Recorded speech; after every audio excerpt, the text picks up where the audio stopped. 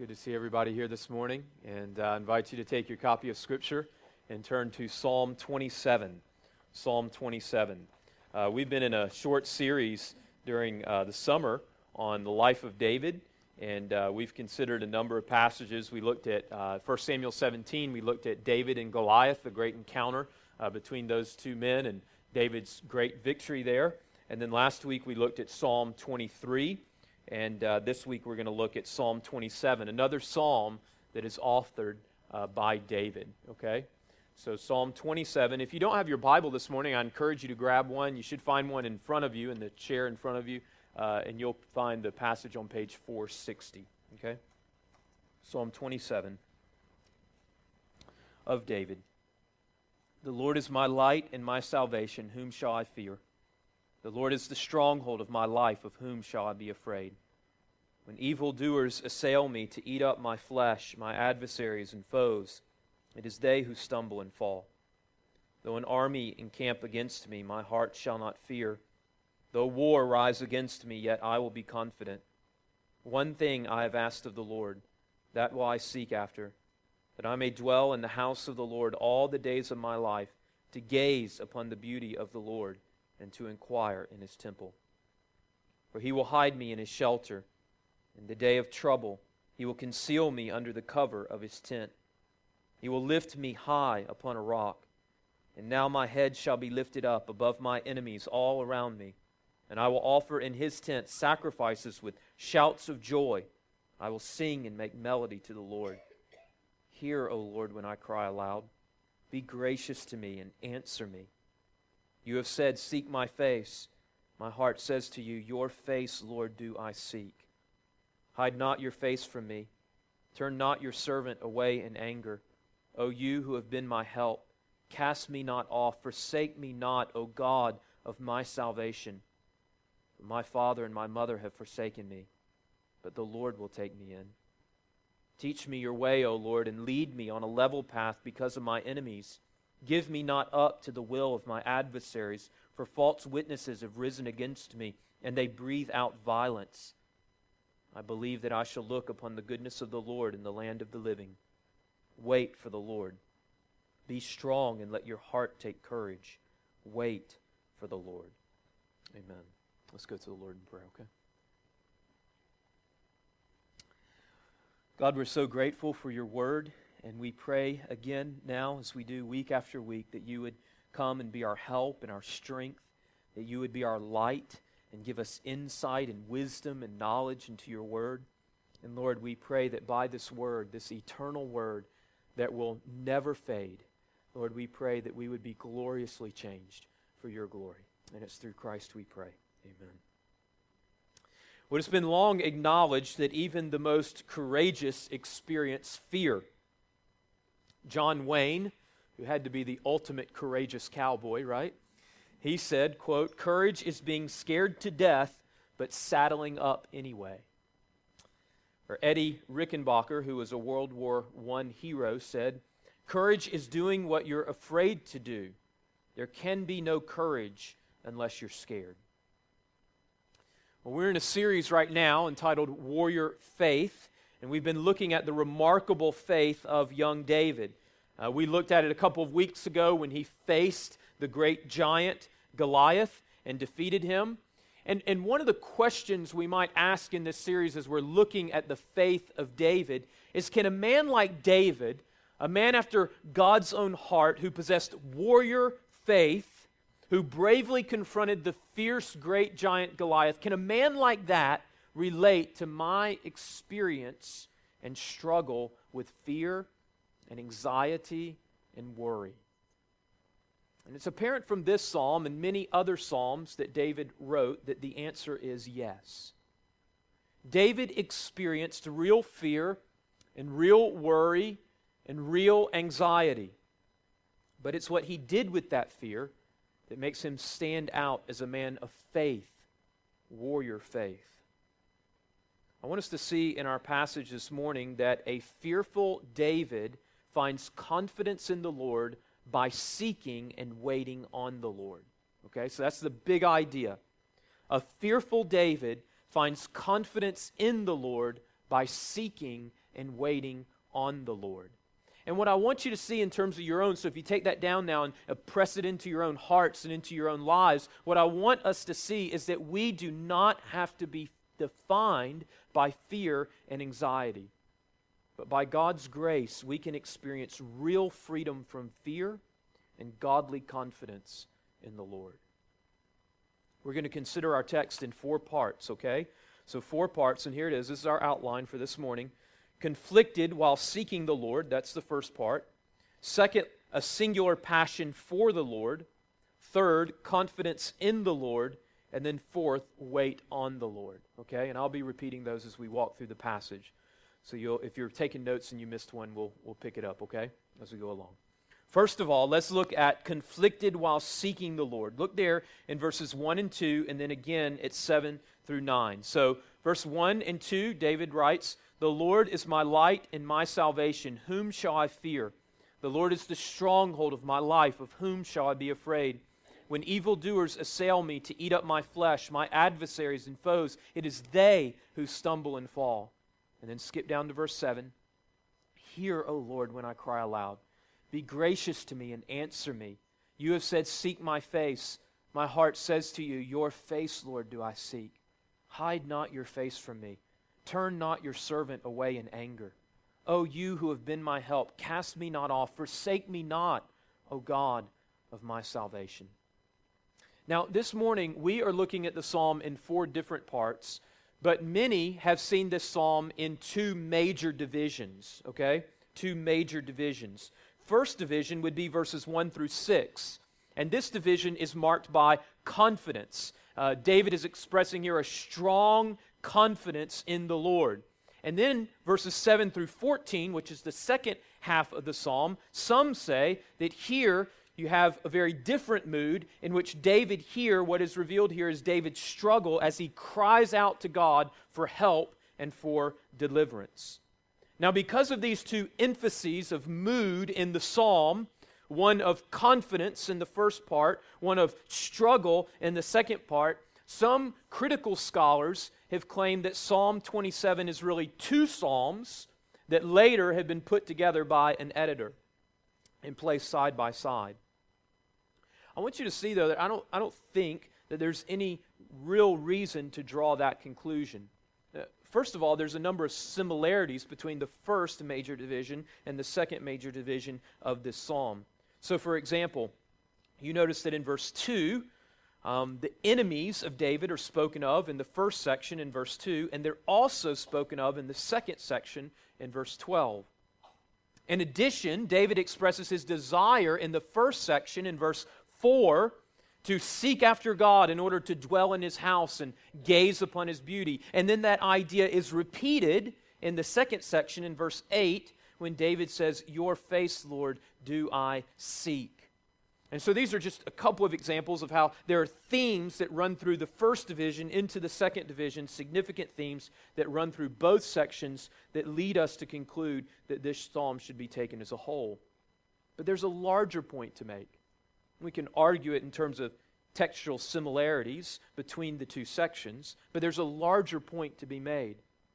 It seems to me that the critics, in making this criticism of this psalm and saying that really it should be 2 psalms, that they have a deficient understanding of the human psyche, and that's really what underlies their criticism. In fact, I would say that it's actually dangerous to view the confidence that is expressed in verses 1 through 6 and the struggle that is expressed in verses 7 through 14 as mutually exclusive experiences. As if it is impossible to both wrestle with fear and at the same time possess confidence in the Lord. You see, I think that the critics claim that this must be 2 different psalms simply because they have a shallow understanding of the human psyche and religious experience. Can't you identify with the psalmist in this psalm? As one author has said, quote, "Don't you find that you are both confident and anxious?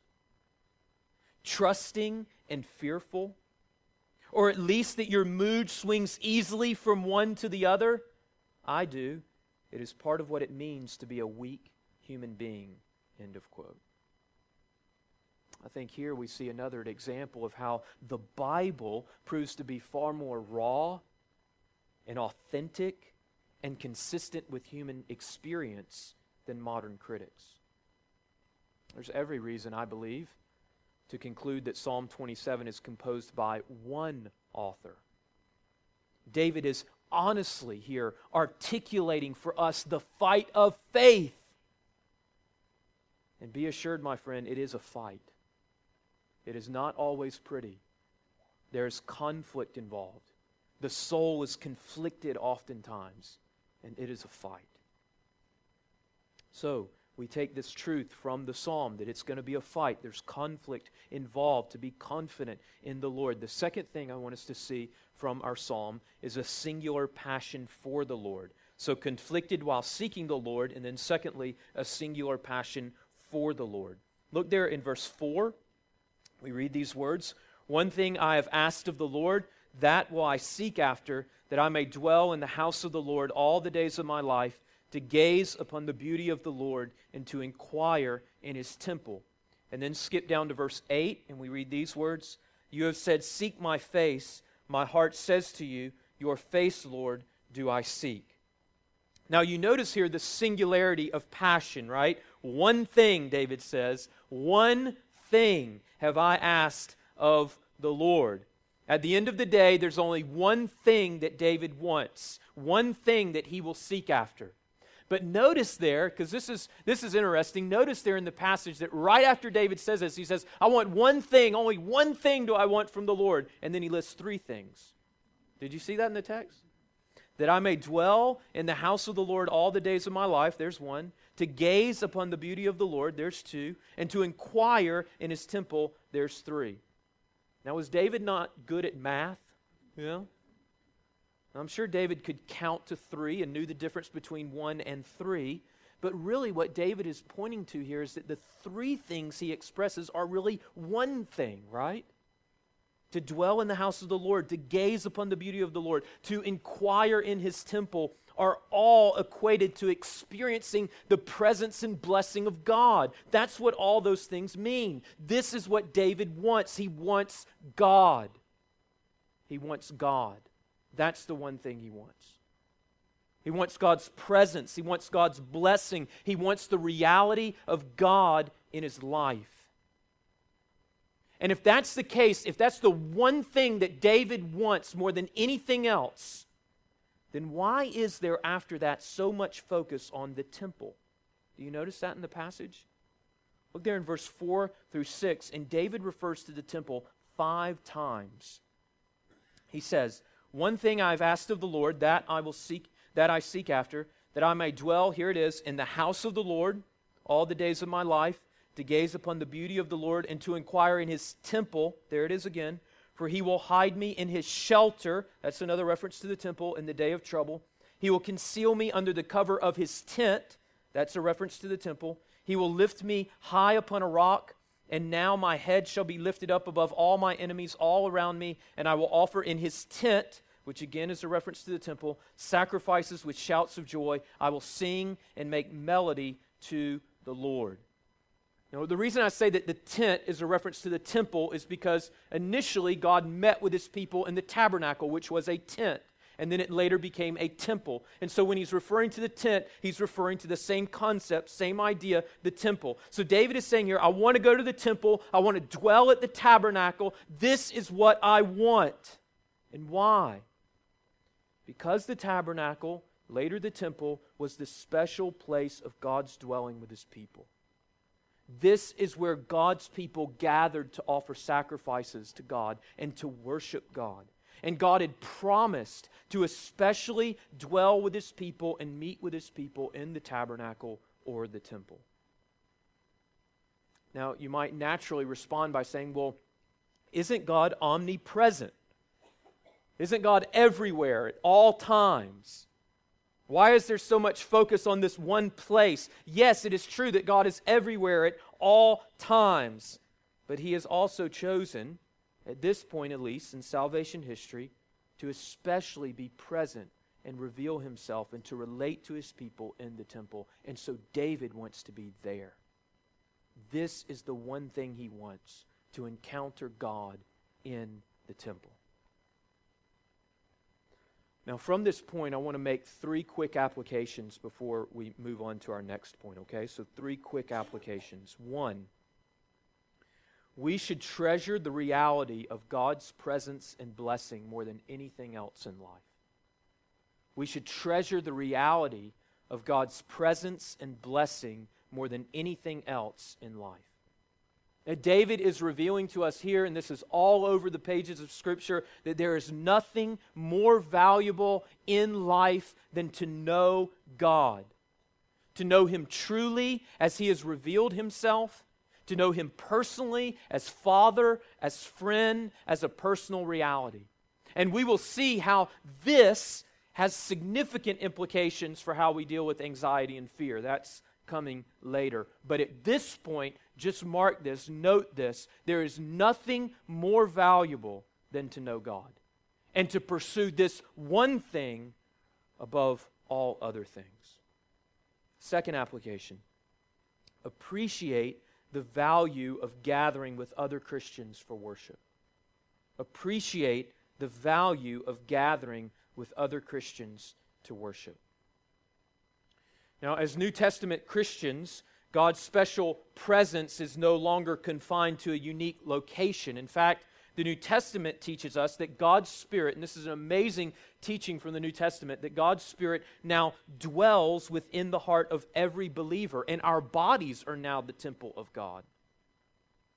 But at the same time, the New Testament does teach us that when God's people gather, when the church gathers together, something special takes place.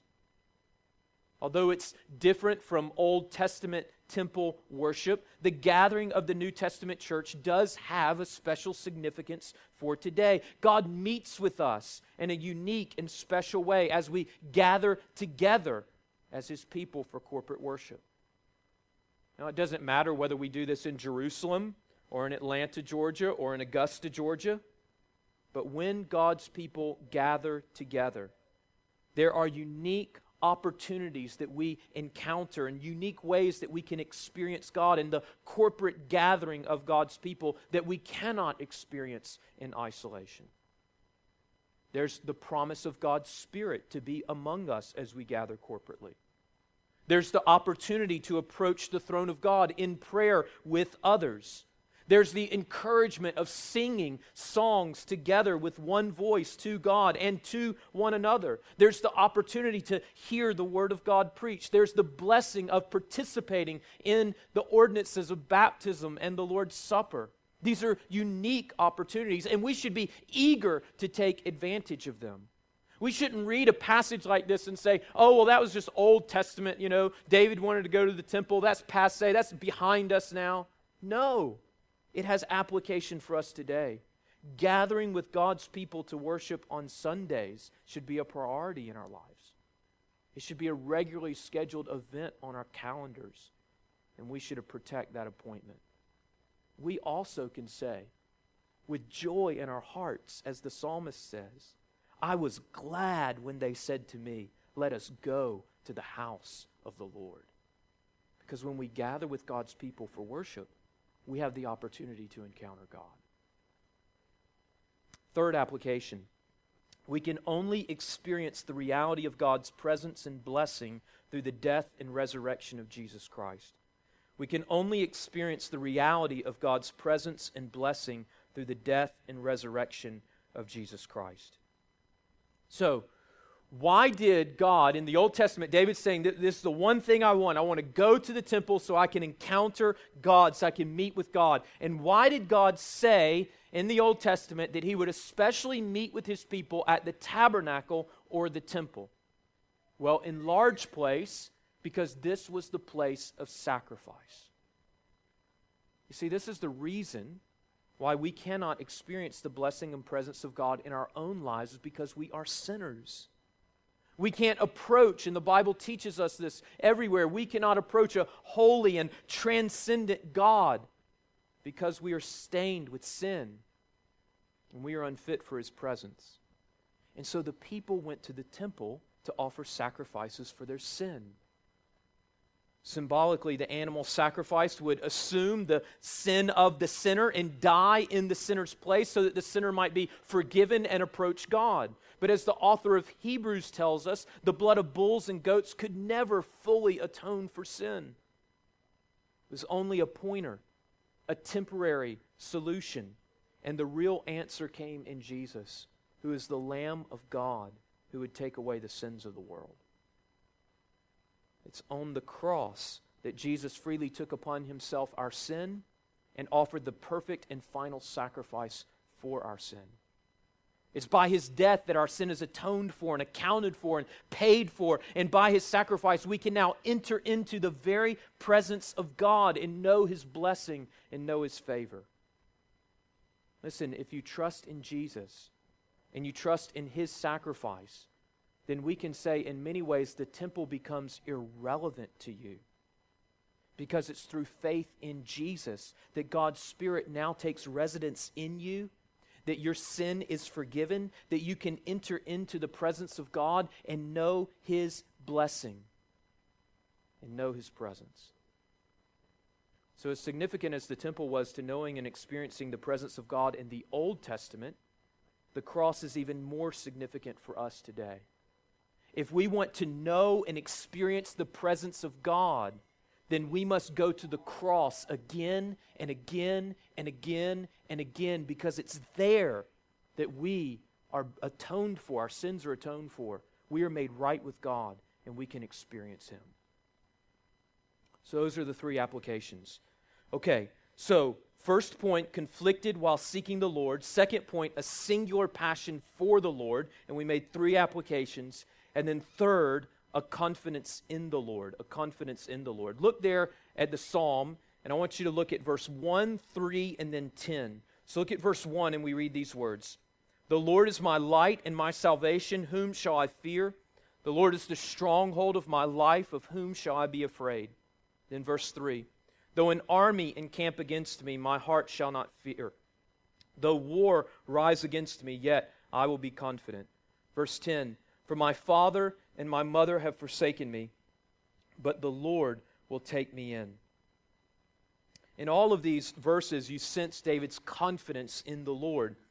Notice here, though, and I believe this principle is taught in this psalm and is taught in the larger scope of Scripture, that David's singular passion for the Lord here and his confidence in the Lord are connected. So he had this singular passion for the Lord. I want one thing, right? That is, in fact, connected and related to his then confidence in the Lord. You see, David's singularity of focus means that ultimately he has nothing to lose. If the one thing I seek is God, if the one thing I seek is his presence and is his blessing, then no one or nothing can take that away from me. If I am his and he is mine, then David could say that the worst thing that could happen to me is death, which would only open up a deeper reality and experience of God's presence and blessing. So if I ultimately want him above all other things, then I have nothing to fear. You know, how to overcome worry and anxiety is a very relevant and popular topic in our day. And if you read or listen to most modern help leaders and literature, typically you might find them saying, if you're struggling with anxiety or fear, then the way you need to handle that is just consider that whatever it is that you are fearful of may never happen to you. So don't think about it. Instead, what you should do is visualize for yourself a preferred future, and then you won't worry. So don't think about what you are worrying about, and then visualize for yourself a preferred future, and you will experience relief from anxiety and fear. I want you to notice, though, that David's approach in this psalm is different. First of all, notice that David does reflect on his hope of God's future deliverance, so a preferred future, right? But his reflection on a preferred future is not without reference. It's not just wishful thinking, but rather it is his looking to a preferred future rest in his hope in a sovereign and loving God who is able to act in history on his behalf. It's grounded in something. It's grounded in God. It's not just wishful thinking. It's not just throwing your lot in with fate. It's not just rolling the dice on random chance, but it is grounded in the reality of a personal God who loves him. And because it's grounded in that, David can say, with confidence I look forward to the future, trusting that God will, in fact, who loves me and cares for me, he will, in fact, act on my behalf. So David looks to a preferred future, resting in the reality of who God is. But notice also, in addition to that, David actually looks to the future and imagines the worst. Do you see that in the psalm? He doesn't imagine the best all the time. He even imagines the worst. He imagines the worst circumstances. Look there in verse 2. He says, when evildoers assail me to eat my flesh, that's not a good day. Right? There's a group of guys, they get together, they say, we want to get him and eat his flesh. That's not a good day. Verse 3, though an army encamp against me, though war rise against me. Here, David is imagining the worst of circumstances, and even then he says, my heart shall not fear, and I will be confident. Notice also that he imagines the worst relational heartache. Verse 10, for my father and mother have forsaken me. Now, in the ESV, this is stated as though it has in fact happened. It's possible that this could be translated as a hypothetical as well, that it's not yet a reality, but something that David is imagining might happen, right? So whether it's a reality that has already taken place or a hypothetical that he is presuming may happen, he says there, though my mother and father have forsaken me, or for my mother and father have forsaken me, then he says, but the Lord will take care of me. He will take me in. So even if my own father and mother forsake me, God will care for me. Now, how can David make such statements? And I think it goes back to this. Because ultimately, David wants one thing. He wants one thing. It's not that these things don't matter to him. It's not that David is indifferent to whether war will come against him or whether his mother and father forsake him. No, they matter deeply to him, and that's why he mentions them, but they are not ultimate. What is ultimate cannot be taken from him. And so he can look at even the worst eventualities in the eyes and say, God is enough. I want one thing. Even if the most valued things of this life are taken from me, He is enough. And that's freedom. You know, there's a number of Christian leaders and authors that have helped me understand the subtlety of idolatry in my own heart. A couple of guys are David Pallison, who's a biblical counselor, and another's Tim Keller, who's a pastor in New York City. And I think it relates very much so to this passage. An idol is anything that takes the place of God in our hearts. It can be something that is sinful, but it can also be something that is very good. It's anything that becomes more valued to us, more valuable, or anything that we treasure more in our hearts than God. And I think it's very important to grasp this insight, that when good things become the one thing, that's when we experience anxiety. When good things become the one thing, the ultimate thing, that's when we experience anxiety. In this sense, we could say that anxiety, in one sense, is a good thing, because if we follow our anxieties back far enough, then we will discover our idols. Let me illustrate this. Look at verse 3. David says, though an army encamp against me, my heart shall not fear. Though war rise against me, yet I will be confident. We need to ask ourselves that the possibility of conflict or at the possibility of danger, are we overwhelmed with anxiety and fear? I mean, an initial fear or initial concern in a situation like that is a good thing. I mean, it tells us that something's not right, something needs to change, maybe we need to do something. But does the prospect of conflict or danger immobilize you? You can't sleep, you can't function, you can't move forward in obedience because you're consumed with fear. Then at that point, I think we have to seriously ask the question, has the one thing in our heart become peace and safety rather than God?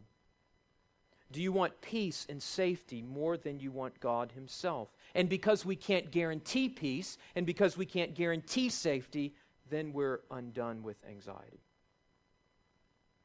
Or notice verse 10, David says, "For my father and mother have forsaken me, but the Lord will take me in." Now let me say, I want to be careful here because I know this is very, very personal. I know that many of you have felt forsaken by father or mother, and the pain of that is very real and deep and understandable. It's right that you would experience pain in a situation like that. But for the person who says, this is just too much. It's too much pain. It's too significant. I refuse to be comforted. I refuse to find peace in this. That person will remain anxious and bitter the rest of their lives. And why? Because it's even possible that the one thing has become parental love, parental approval, which is a good thing, a wonderful thing, an awesome thing. It is something we should desire and should want, but it is not the ultimate thing. And when even that, such a good thing as parental love and approval and care, when that becomes the ultimate thing, it can distort our souls. Where there should be comfort and where there should be peace, there'll be fear and there'll be unrest. Notice what David says here. It's remarkable. Even if my father and my mother forsake me, I will not be defined by my family history. I will not be defined by the actions of my father or my mother. But I will be defined by one thing, and that is my relationship with the Lord and His love for me, who what? Will take me in and never leave me and never forsake me. If you don't go there, and make God the ultimate thing, then other things will become ultimate. Even good things like parental love and approval. And you'll be trapped. Confidence in God, we see, allows us to face even the worst eventualities of life with faith and with hope. Notice fourth in our passage, just the fourth and last point, wait on the Lord. Look there in verses 13 and 14, we read these words. "I believe that I shall look on the goodness of the Lord in the land of the living. Wait for the Lord. Be strong and let your heart take courage. Wait for the Lord." So, one of the things I want you to see here is that in contrast to the events of David and Goliath, because it is a contrast, David and Goliath, there is a decisive victory, right? And it's ended. So there's this great giant. David goes out there with faith. He fights him. Goliath is dead. The Philistines are fleeing. And David is celebrated as a great warrior. And sometimes we might get the idea that that's what the life of faith is like. And sometimes it is. But this psalm does not end that way, right? In some ways, as we come to the last point here, we're back to the first point. David is confident, but he's also conflicted. You hear it there in verse 13. "I believe that I shall look upon the goodness of the Lord in the land of the living." Here's confidence. Here's great faith. But then in verse 14, you see that he starts to preach to himself, right? You get the sense that his confidence, his faith is in danger of wavering. And he says, wait for the Lord. Be strong and let your heart take courage. Wait for the Lord. We learn here in this psalm and so many others that the life of faith does not always resolve itself with a quick solution, like David and Goliath did. This is where we leave the psalmist. He's fighting the fight of faith. He's seeking one thing with all his heart. He's preaching the promises of God to his heart, and he's waiting for God's salvation. In the midst of seeking the Lord and waiting for the Lord, he is finding confidence to rest in the Lord. This is warrior faith. And get this, warrior faith is rarely celebrated on a battlefield in a glorious victory. Rather, it is engaged in a battle in the quiet of our minds and our hearts every day. That's where warrior faith takes place. Every day in the quiet of your own mind and heart. Are you engaged in that battle? Are you fighting it? Are you after one thing, and as your heart veers and gives yourself to other things, are you putting your heart back on that one thing and pursuing that one thing? And then enjoying the freedom and the joy of knowing that it can never be taken away from you. Never. And so resting confidently in God and who He is. Let's pray and ask God to give us grace to engage in that battle.